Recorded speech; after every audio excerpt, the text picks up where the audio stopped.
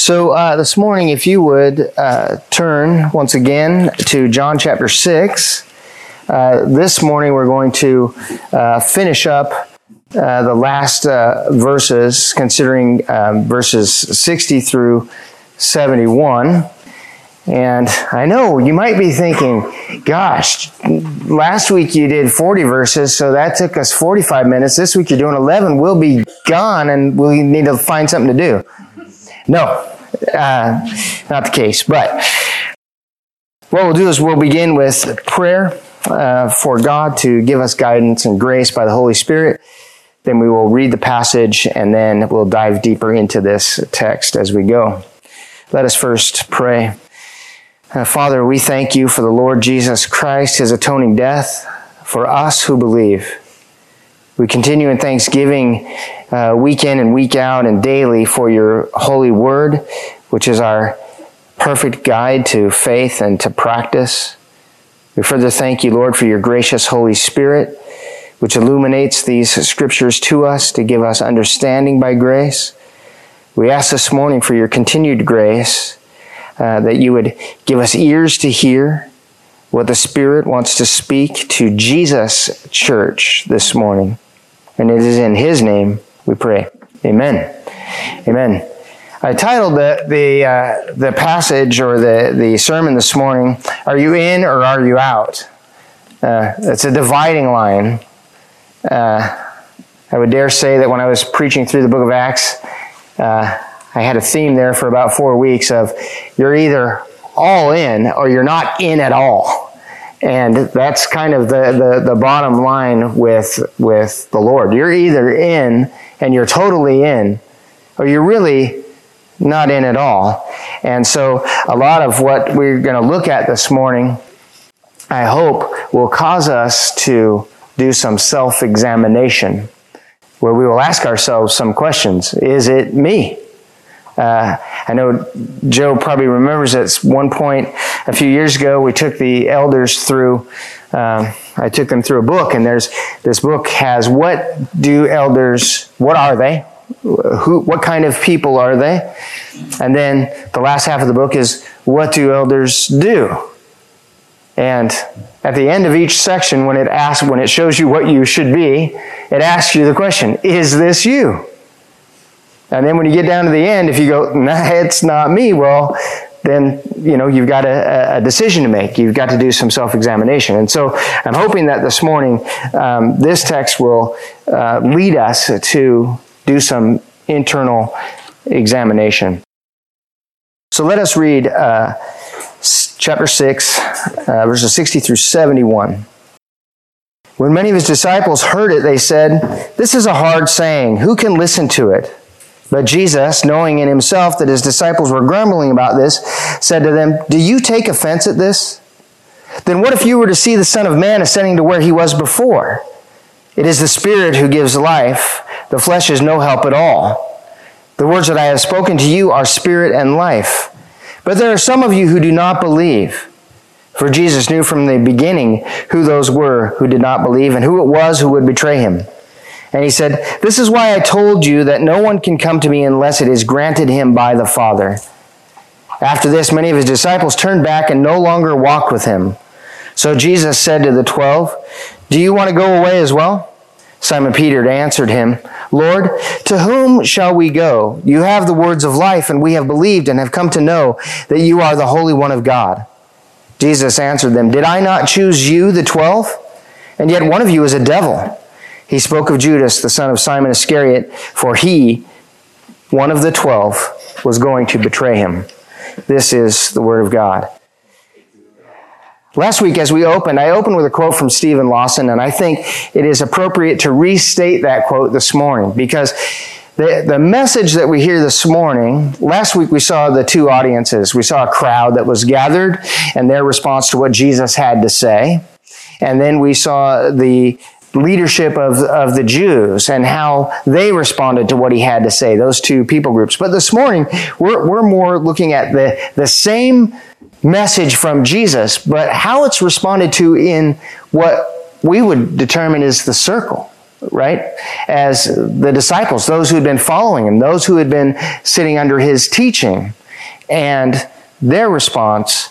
And so I think it's appropriate to say what Stephen Lawson said in this context. The Word of God is not difficult to understand, but it is often hard to hear, and it's even harder to swallow. And that is what we will see here in these disciples this morning. This morning, I'm going to pose some questions to us for us to think about it. And this is, who is it that can hear the hard truth, believe the hard truth, and live according to the hard truth? Who is it that is in, all in, for the kingdom of God, and who is it that is out? And then finally, are we doing self-examination along the way to see whether or not we be in the faith at all?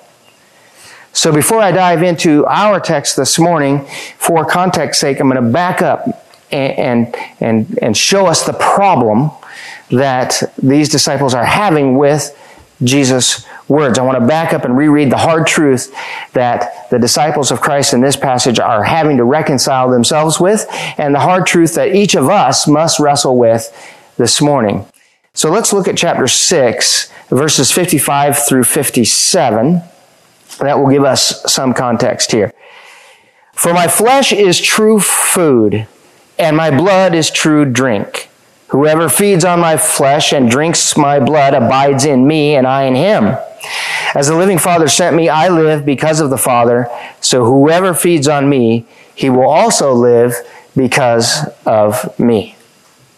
So Jesus makes a very bold statement here that we will back up when I'll pull some more text into this context. But Jesus here says basically this: there is no life in you. You are perishing. You are facing sure and final judgment unless you feed upon me, unless you feed upon my flesh, and unless you drink of my blood. So let us now look at verse 60, and we will see the disciples' response to this hard truth of Jesus' statement here. When many of his disciples heard it, they said, "This is a hard saying. Who can listen to it?" Who is it that can hear the truth, believe the truth, and live according to the truth? And in this passage, we see that many cannot. Some can. And I think that causes us to ask this question: why can some, and why not others? Why are some in and some are out? Another good question for us this morning is, which one are you? Which one am I? As I examined this text this week, I kept asking, is it me? Am I really in the faith? Do I believe what I say I believe? I think we ought to do that quite often. Are you examining daily whether you have the ears to hear what the Spirit speaks? Do you have ears to hear the hard truth? Are you examining every day? Do I have the stomach to swallow such hard truths? And then, what qualifies us to hear the truth? How does one gain an appetite for the difficult to swallow truth? You know, gaining an appetite for the Word of God, that's a thing that must be worked in us by God, isn't it? I've heard people say, you know, well, church is boring. We just read from an old book. The guy gets up there and just preaches about this old Jesus, and he's just this old book, this old thing. It's old-fashioned. It's old this. It's irrelevant to me. It's boring. Well, I like what R.C. Sproul said about that, about boring. Anyone who has seen a glimpse of the glory of God will not find the Word of God at all boring. Right? One who has truly seen the glory of God and experienced the glory of God in their life will never see church as boring. It is never boring to them to come and worship and glorify God. Who's in? Who's out? And how will we garner this appetite for difficult to swallow truths? And is this ability reserved only for the spiritually elite? Or is this gift for someone else? Or for all? Who can listen? Who has ears to hear? For some of the disciples, this truth, as they understood it in their humanity, was really tough because they saw it like this, that Jesus was suggesting something like cannibalism. That if you eat, you have to eat of my flesh and you have to drink of my blood. Somehow, the Catholics have become okay with that. They have become okay in their own minds and hearts that they are actually eating the flesh of Jesus when they go to the table. They're actually drinking his blood somehow, and that the father or priest, as they call him, right? The priest has somehow supernaturally got some power to bring down the actual body of Jesus into a piece of bread and the actual blood of Jesus to be brought into the drink, and they seem to be okay with it. But these disciples right here, they are not okay with this idea of cannibalism. So this causes them some problem. They're like, who can listen to a suggestion that we eat human flesh and that we drink human blood? Who could listen to that? I don't think any of us would want to hear that. And of course, Jesus does not mean literal eating of flesh and the drinking of his blood. This, of course, that would be a violation of God's law, wouldn't it? If we think about Leviticus 17, 10 through 12, it reads this: If anyone of the house of Israel or of the strangers who sojourn among them eats blood, I will set my face against that person who eats blood and will cut him off from among his people. For the life of the flesh is in the blood, and I have given it to you on the altar to make atonement for your souls. For it is the blood that makes atonement by the life. Therefore I have said to the people of Israel, no person among you shall eat blood, neither shall any stranger who sojourns among you eat blood. See, Jesus really here, when he says you must eat of my flesh and drink of my blood, even in his Jewish mind, he thought they ought to get this, that the blood and the flesh is given for your atonement for sin. It is laid upon the altar, right? He's saying here, you must feed on my flesh and drink my blood. But he's not talking literally. He's saying you must feed upon that which God has laid on the altar for you for your sin, right?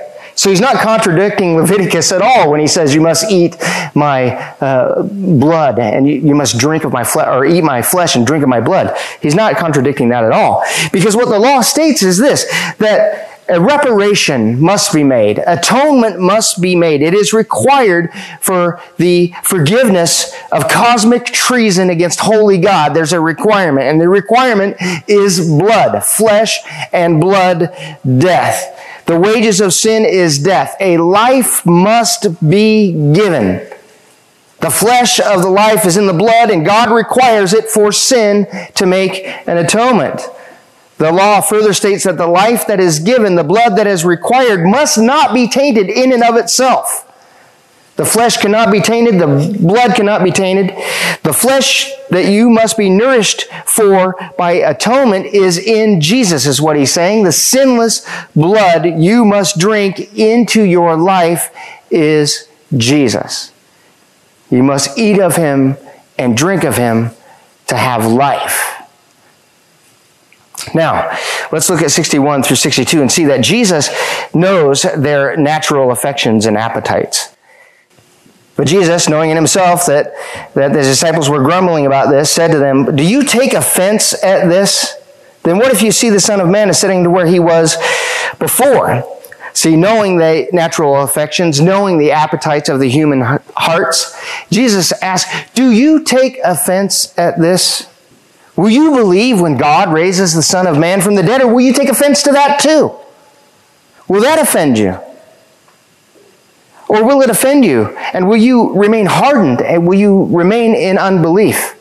See, in chapter 5, verse 26, Jesus says, for as the Father has life in himself, so he has granted the Son also to have life in himself. You see, Jesus here is saying, are you offended that I say you must eat my flesh and drink my blood? Because only the Father has life in himself, and only the Son has been given the flesh, in the flesh, a sinless life. Only the Son, and in the Son is their untainted blood. The Son possesses life in himself, in his flesh, and in his blood is the atonement for sin that satisfies the justice of God. Does it offend you to say that you have no life in you? That's the accusation here. If you must eat of Jesus' flesh and you must drink of his blood, Jesus is saying you have no life in you. You have no life in you. You're dead. You are dead in your trespasses and sins, and you have no life in you. Only the Son has life in and of himself. Only that life could be laid down for our sin. It is the only blood that is untainted, the only flesh that was untainted, pure and perfect, that would satisfy the justice of God. Does it offend you that I say you have no life in you? Who can hear this? There is no natural man, not a natural person, not a natural woman, who can hear the hard truth, who can believe the hard truth, and live according to the hard truth. No natural person, not one. No, not one. Romans taught us, and we talked about that last week, no one is righteous. No, not one. Not even one. No one seeks for God. No, not one. There is no natural person who can hear the hard truth, believe the hard truth, and live according to the hard truth. Something must happen. Let's look at verse 63. And I want to look at the back section of this, or the middle here. The flesh is no help at all. The flesh is no help at all. This is what he's saying, right? You have no life in you. Your flesh is no help at all. You have no life in you. And so he says in verse 63, it is the Spirit who gives life. It is the Spirit who gives life. The flesh is no help at all. In John 3:3, remember that Jesus told Nicodemus, truly, truly, I say to you, unless one is born again, he cannot see the kingdom of God. The Apostle John writes in chapter 1, verse 12 and 13, but to all who did receive him, who believed in his name, he gave the right to become children of God, who were born not of blood, nor of the will of the flesh, nor of the will of man, but of God. Since you're dead in your trespasses and you're dead in your sins, you have no life in you. The flesh of your own body is no help at all. Unless you be born of the Spirit, been given an appetite for the flesh of Jesus, the debt that you owe is, unless you do that, you cannot hear. Unless that's been done to you, you cannot hear. Let us turn to 1 Corinthians chapter 2. I want to look at chapter 2, verses 10 through 16. Verse 10. These things God has revealed to us through the Spirit. For the Spirit searches everything, even the depths of God. For who knows a person's thoughts except the spirit of that person which is in him? So also no one comprehends the thoughts of God except the Spirit of God. Now we have received not the spirit of the world, but the Spirit who is from God, that we might understand the things freely given us by God. And we impart this in words not taught by human wisdom, but taught by the Spirit, interpreting spiritual truths to those who are spiritual.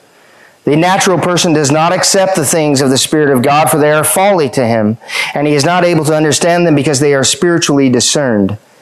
The spiritual person judges all things, but is himself to be judged by no one.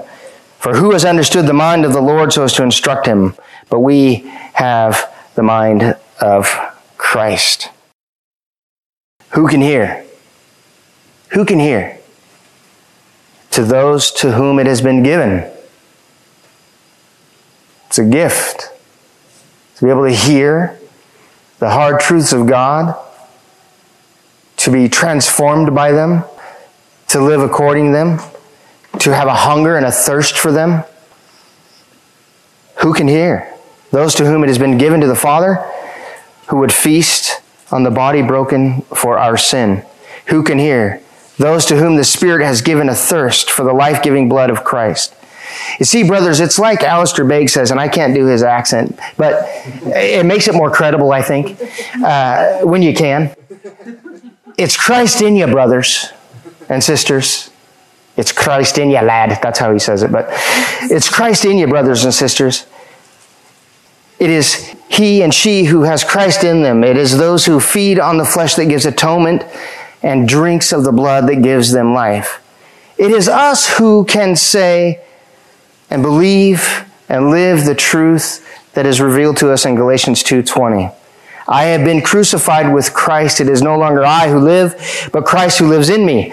And the life I now live in the flesh, I live by faith in the Son of God who loved me and gave himself for me. It is a gift that is given to us. As we look back to our text in verse 63 through 65, Jesus says, "The words that I have spoken to you are spirit and life. But there are some of you who do not believe. For Jesus knew from the beginning who those were who did not believe and who it was who would betray him. And he said, this is why I told you that no one can come to the Father unless it is granted to him by the Father." See, who can hear this? See, there's a dividing line, isn't there? It's a big dividing line here. Some people used to say this: God said it, I believe it, so be it. Well, that puts the emphasis on the wrong person. It actually should be said like this: God said it, so be it, I believe it. Because whether I believe it or not, that's the truth. Whether I like it or not, that's the truth. But when we say, well, God said it, I believe it, so be it, we're saying, well, we must participate with him in order for the truth to be the truth. God said it, so be it. That's why we say amen, isn't it? It's saying the same thing. It's saying, so be it. We read the Word of God and we say amen at the end of it, so be it. It is what it is. It says what it says, and we are called into account because of what it says. And we just need to do what it says. And we need help, right? Because Jesus just told us the flesh is no help at all. We need help. That's why I love that song was appropriate for this morning. Lord, I need you. My one defense, my righteousness is Jesus. He's my defense. He's my righteousness. It's not mine. The flesh is no help at all. I need him. Lord, I need you. This is the dividing line. Those who will receive the life-sustaining nourishment of Jesus' blood at the cross and his atoning death for their sin, as it has been granted to them by Father God to come to Christ, and they've been empowered by the Holy Spirit to have a hunger and a thirst for things they had no appetite for before. And Jesus here, do you take offense at this? Do you take offense at this? I posed this question in our sermon discussion questions this week. What scriptures, and this is just for you to contemplate after this Sunday, contemplate this. What scriptures come to your mind that you say, man, I don't like that. I don't like that. I don't like what it says. That scripture confronts me. I don't like it. I'd like to think of God in a different way than what that text seems to say to me. I think there are many, many scriptures that we could probably come up with that confront us in that way. I don't like it. We'll see. Everyone deserves the justice of God, right? Everyone deserves the justice of God. Is there any of you in here who deserve the mercy of God? None. Every one of us deserves the justice of God. That sometimes can be a very hard thing to hear and a hard thing to swallow, a hard thing to taste. Because we kind of like to make excuses for ourselves, right? I deserve justice, but this guy doesn't because he's obviously worse than me, right? He deserves justice, but I ought to get mercy because I'm a little bit nicer of a guy than that guy. Or I'm not quite as bad as this. Well, no one deserves mercy. The late R.C. Sproul said this: God does not always act with justice. It's a tough saying. Sometimes he acts with mercy. Mercy is not justice, but it is also not injustice. Injustice violates righteousness. Mercy manifests kindness and grace and does no violence to righteousness. We may see non-justice in God, which is mercy, but we never see injustice in God. Do you take offense at this? How about this? Here's a passage that used to cause me great offense. Romans 9, verses 19 through 23. Reads this. And here's the answer. Here's the response before you get to the hard stuff. But we'll get to the hard stuff. You will say to me then, why does he still find fault? For who can resist his will? But who are you, O man, to answer back to God? Will what is molded say to its molder, why have you made me this way? Has the potter no right over the clay to make out of the same lump one vessel for honorable use and another for dishonorable use? What if God, desiring to show his wrath and to make his power known, has endured with much patience vessels of wrath prepared for destruction, in order to make known the riches of his glory for vessels of mercy, which he has prepared beforehand for glory? It's a tough passage, if you really think about it. Because when you hear this text, he says, he has appointed some people for destruction. Some are appointed to destruction, and some are appointed to mercy. And there is no injustice upon God to do that, because everyone deserves justice. Everyone deserves the justice of God, and no one deserves mercy. Right?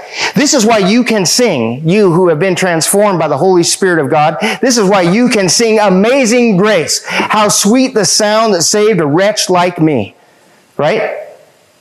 That's grace, brothers and sisters, because you deserve justice, but you got mercy. Praise God. Praise God that you got mercy and not justice. But this is a hard thing, a hard pill to swallow. Because I don't know who they are, who are appointed beforehand for destruction. But God uses even those he appointed beforehand for destruction to show the riches of his innumerable grace to us. And then Paul begins in this section, well, why then? He anticipates the response of the human heart, right? He anticipates the response of those who would have a hard time swallowing this truth. Who can resist his will? That's our take, right? Who can resist the will of God? Why have you made me like this? It's your fault. It's God's fault if I'm like I am. And he says, has the potter no right to over the clay to make out of the same lump one vessel for honorable use and another for dishonorable use? Who are you, O man, to answer back to God, is what he's saying. Who are you to answer back? You deserve justice. But I say, praise God for us this morning that there is mercy. There is mercy at the cross of Jesus Christ. All of the justice that you and I deserved was poured out on Jesus Christ in our stead. All the justice that we deserve was poured out on him. If you want to see justice and mercy side by side, go back to the cross. You see the justice of God for sin, because he wouldn't be righteous and he wouldn't be God if he didn't judge it. If he didn't exact the penalty and payment that he says is owed for it. He would be no God at all if he didn't exact the justice that sin is owed. But right there at the cross, in the same moment, we see the justice, the wrath of God. We see his love, his mercy, and his grace for those he has chosen to give mercy to. You see, if he's given mercy to you and he's given mercy to me, there's not one of us in here who can brag and boast about that, can we? Not one of us can boast about our faith in Jesus Christ. We can boast in Jesus. We can boast in Jesus for sure. But we can't boast in anything because God did it all. And he did it all through his Son. When the sovereign will of God pushes up against your sense of fairness, and that happens often to us, I think the sovereign will of God sometimes pushes against our human idea of what fairness is. It's just not fair. Do you take offense? I would say, who is wrong in this scenario, you or God? Who is wrong when you take offense to the sovereign will of God pushing up against your sense of fairness? Who's wrong? You or God? I've heard many, many times from many brothers and sisters blaming God because he's just not fair. Yeah, he's not fair.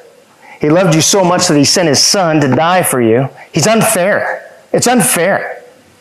It's unfair that he sent his Son to die for your sin and not your neighbor's. That's unfair. It's not right. It isn't fair. It's not fair. If God was fair, you'd join your neighbor in hell. If he was fair, you would join them. Do you still take offense at the fairness of God, at what seems to be unfair? Do you have ears to hear what the Spirit is speaking this morning? So after this, verse 66, many of the disciples turned back and no longer walked with him. So Jesus said to the 12, do you want to go away as well? Simon Peter answered him, Lord, to whom shall we go? You have the words of life, and we have believed and have come to know that you are the Holy One of God. Think about this, right? So now we've drawn, the circle has gotten closer, hasn't it? We had disciples, just kind of unnamed, and the whole group.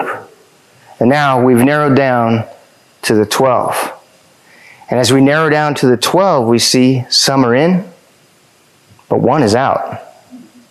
Not all who call themselves disciples are disciples. Not even of the 12. Definitely not of the many, but definitely not all of the 12. You see, these disciples, there are disciples, then, and this is what this means in one sense. Disciples, meaning those who follow Jesus, they recognize Jesus as an authoritative teacher, they have joined the group. But such a disciple is not necessarily a Christian. One who's joined the group, comes to worship every Sunday, they might not necessarily be a Christian. They might think that some of the words of Christ seem pretty pleasant to them. Some of the trappings of religion are pretty comfortable. And they would call themselves a disciple of Jesus, but they're not. There are disciples, and then there are disciples. There are those who call themselves disciples of their own choosing and the strength of the will and of their flesh. They are disciples. But then there are disciples whom Jesus calls, whom by Jesus flesh and blood calls, and he calls them in a saving way. There are disciples who have and are continuing to trust in Jesus, who have an allegiance to him, who feast upon his body broken for their sin, who drink the cup of blessing in the life-sustaining blood of Jesus Christ. Disciples who have been given to Christ by the Father's drawing them. Drawn by the Father, born again of the Spirit.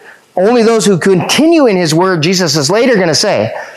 There's also another dividing line, and this is coming in chapter 8, that not only must you be born again, not only must you be drawn by the Father, but you must continue in the faith to be truly a disciple of Jesus. Those who continue in his word are truly disciples of Christ.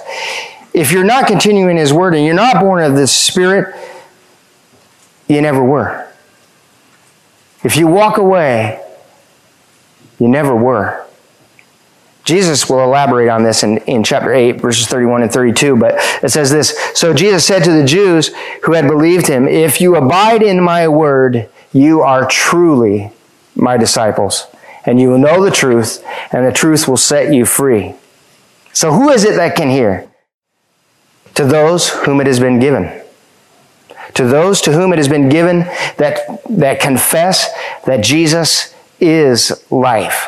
Those who have been given an understanding that the Word of God is the authority over life and godliness. Those who continue abiding in Christ and are surrendered to his Word.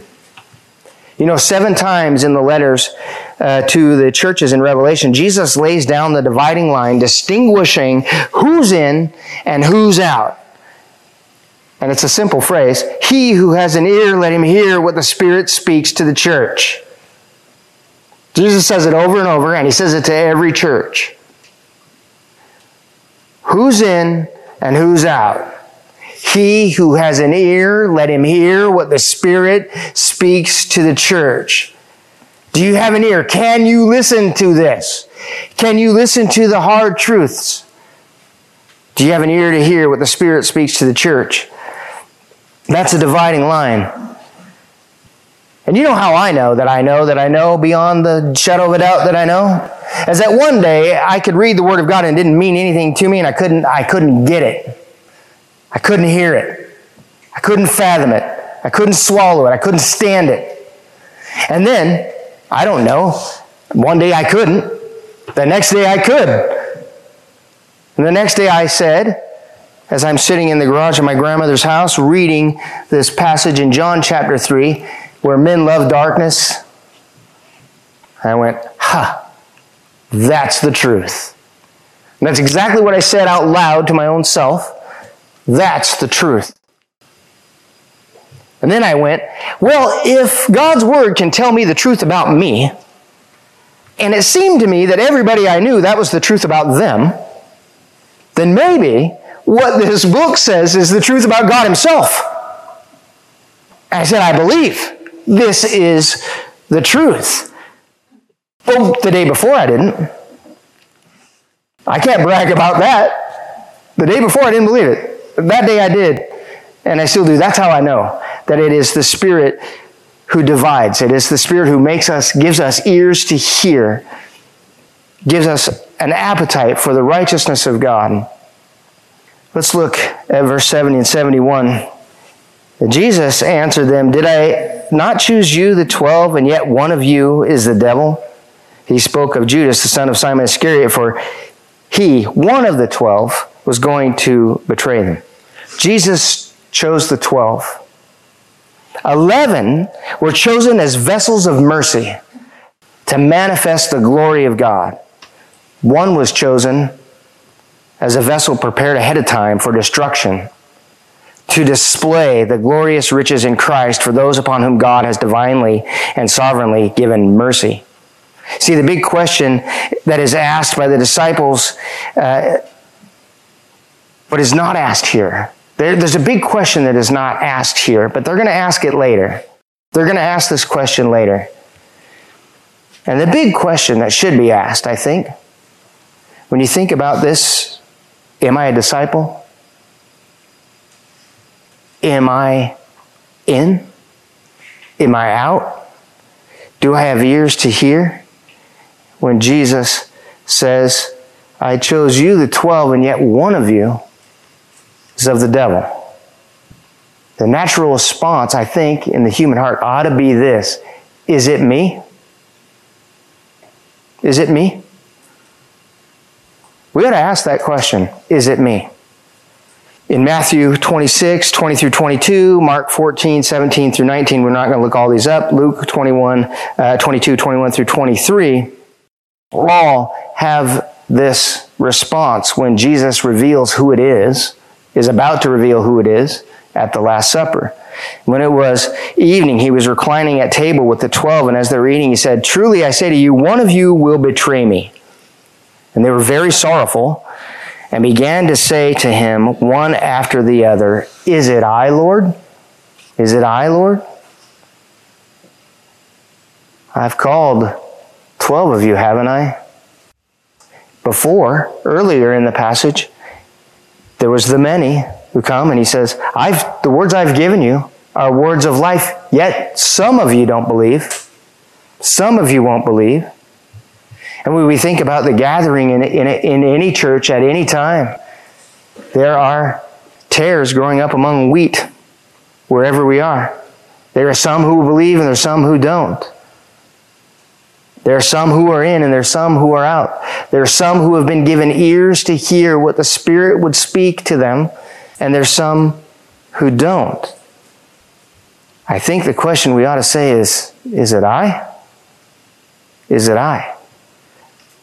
Some quote-unquote Christians are actually just unconverted men and women who participate in the things of the kingdom, but they've not feasted upon Christ for eternal life.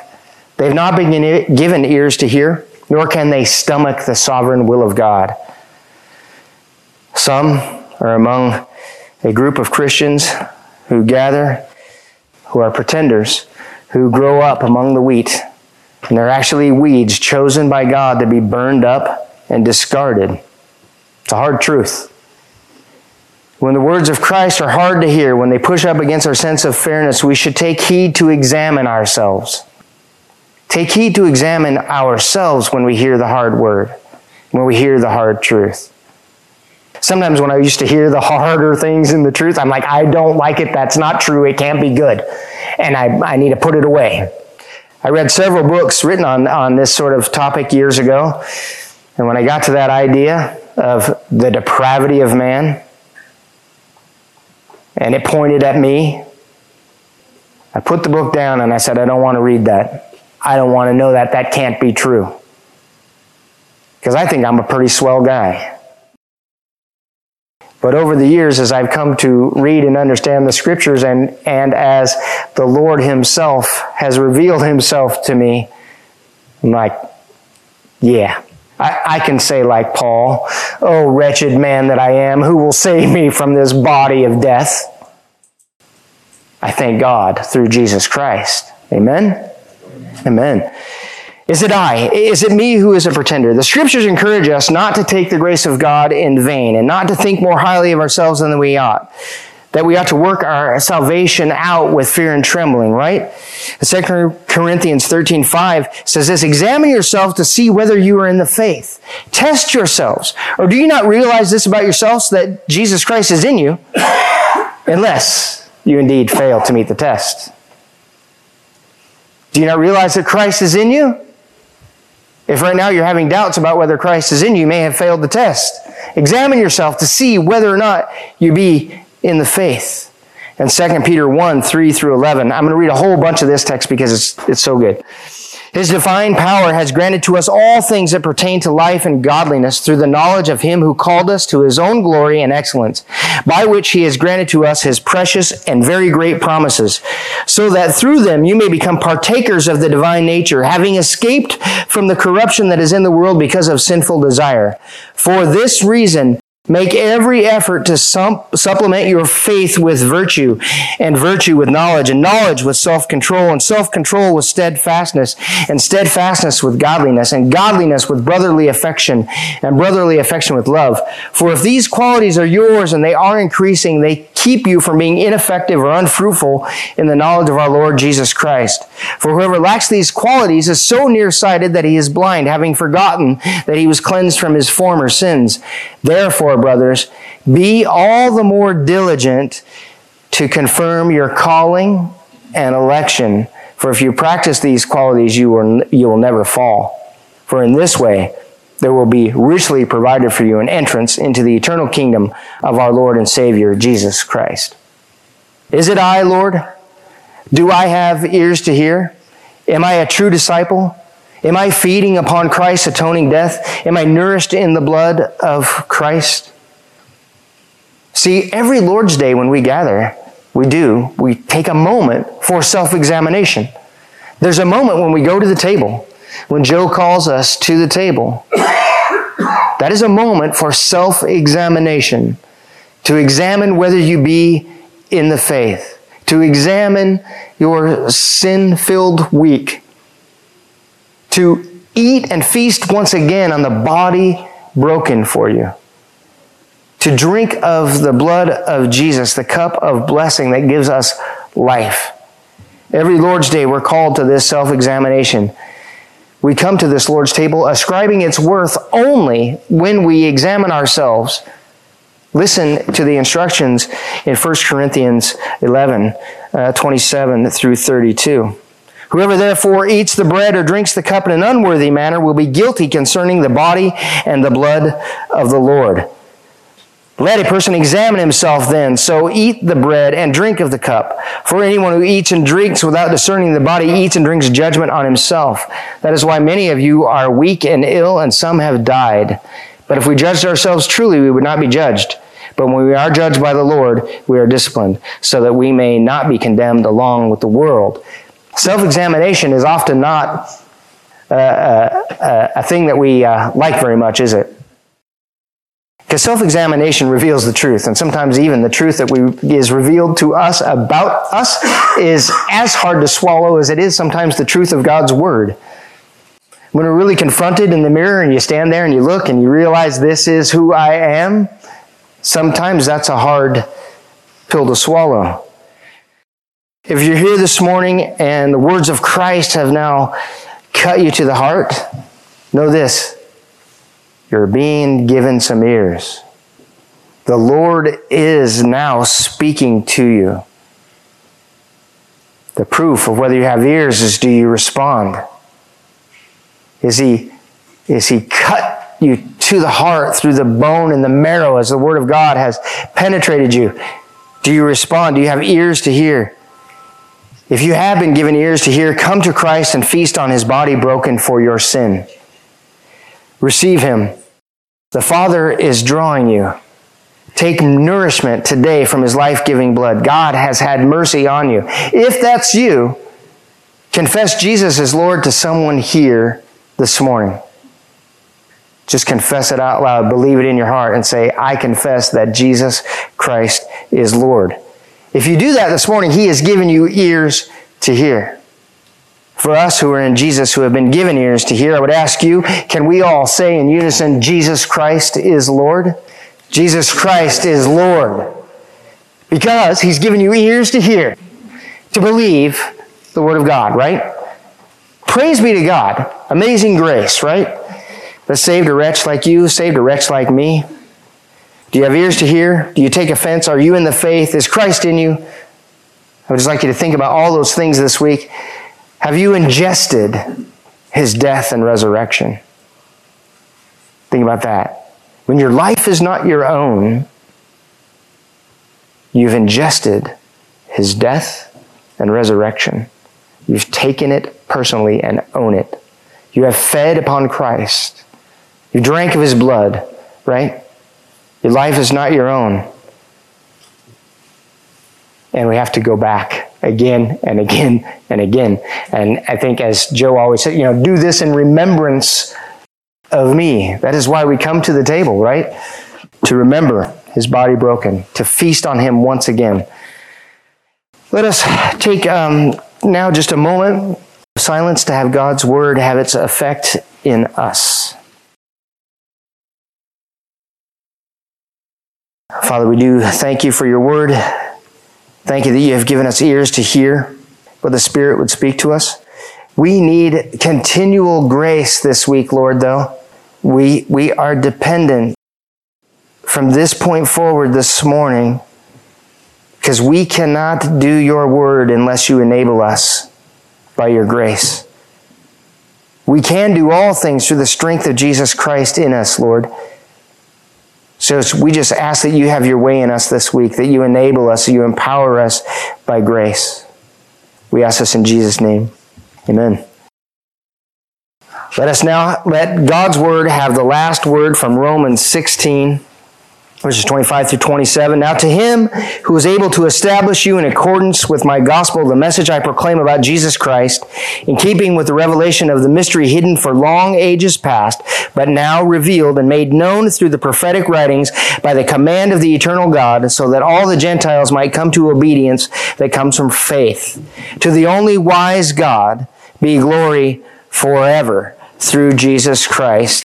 Amen. Amen. So be it.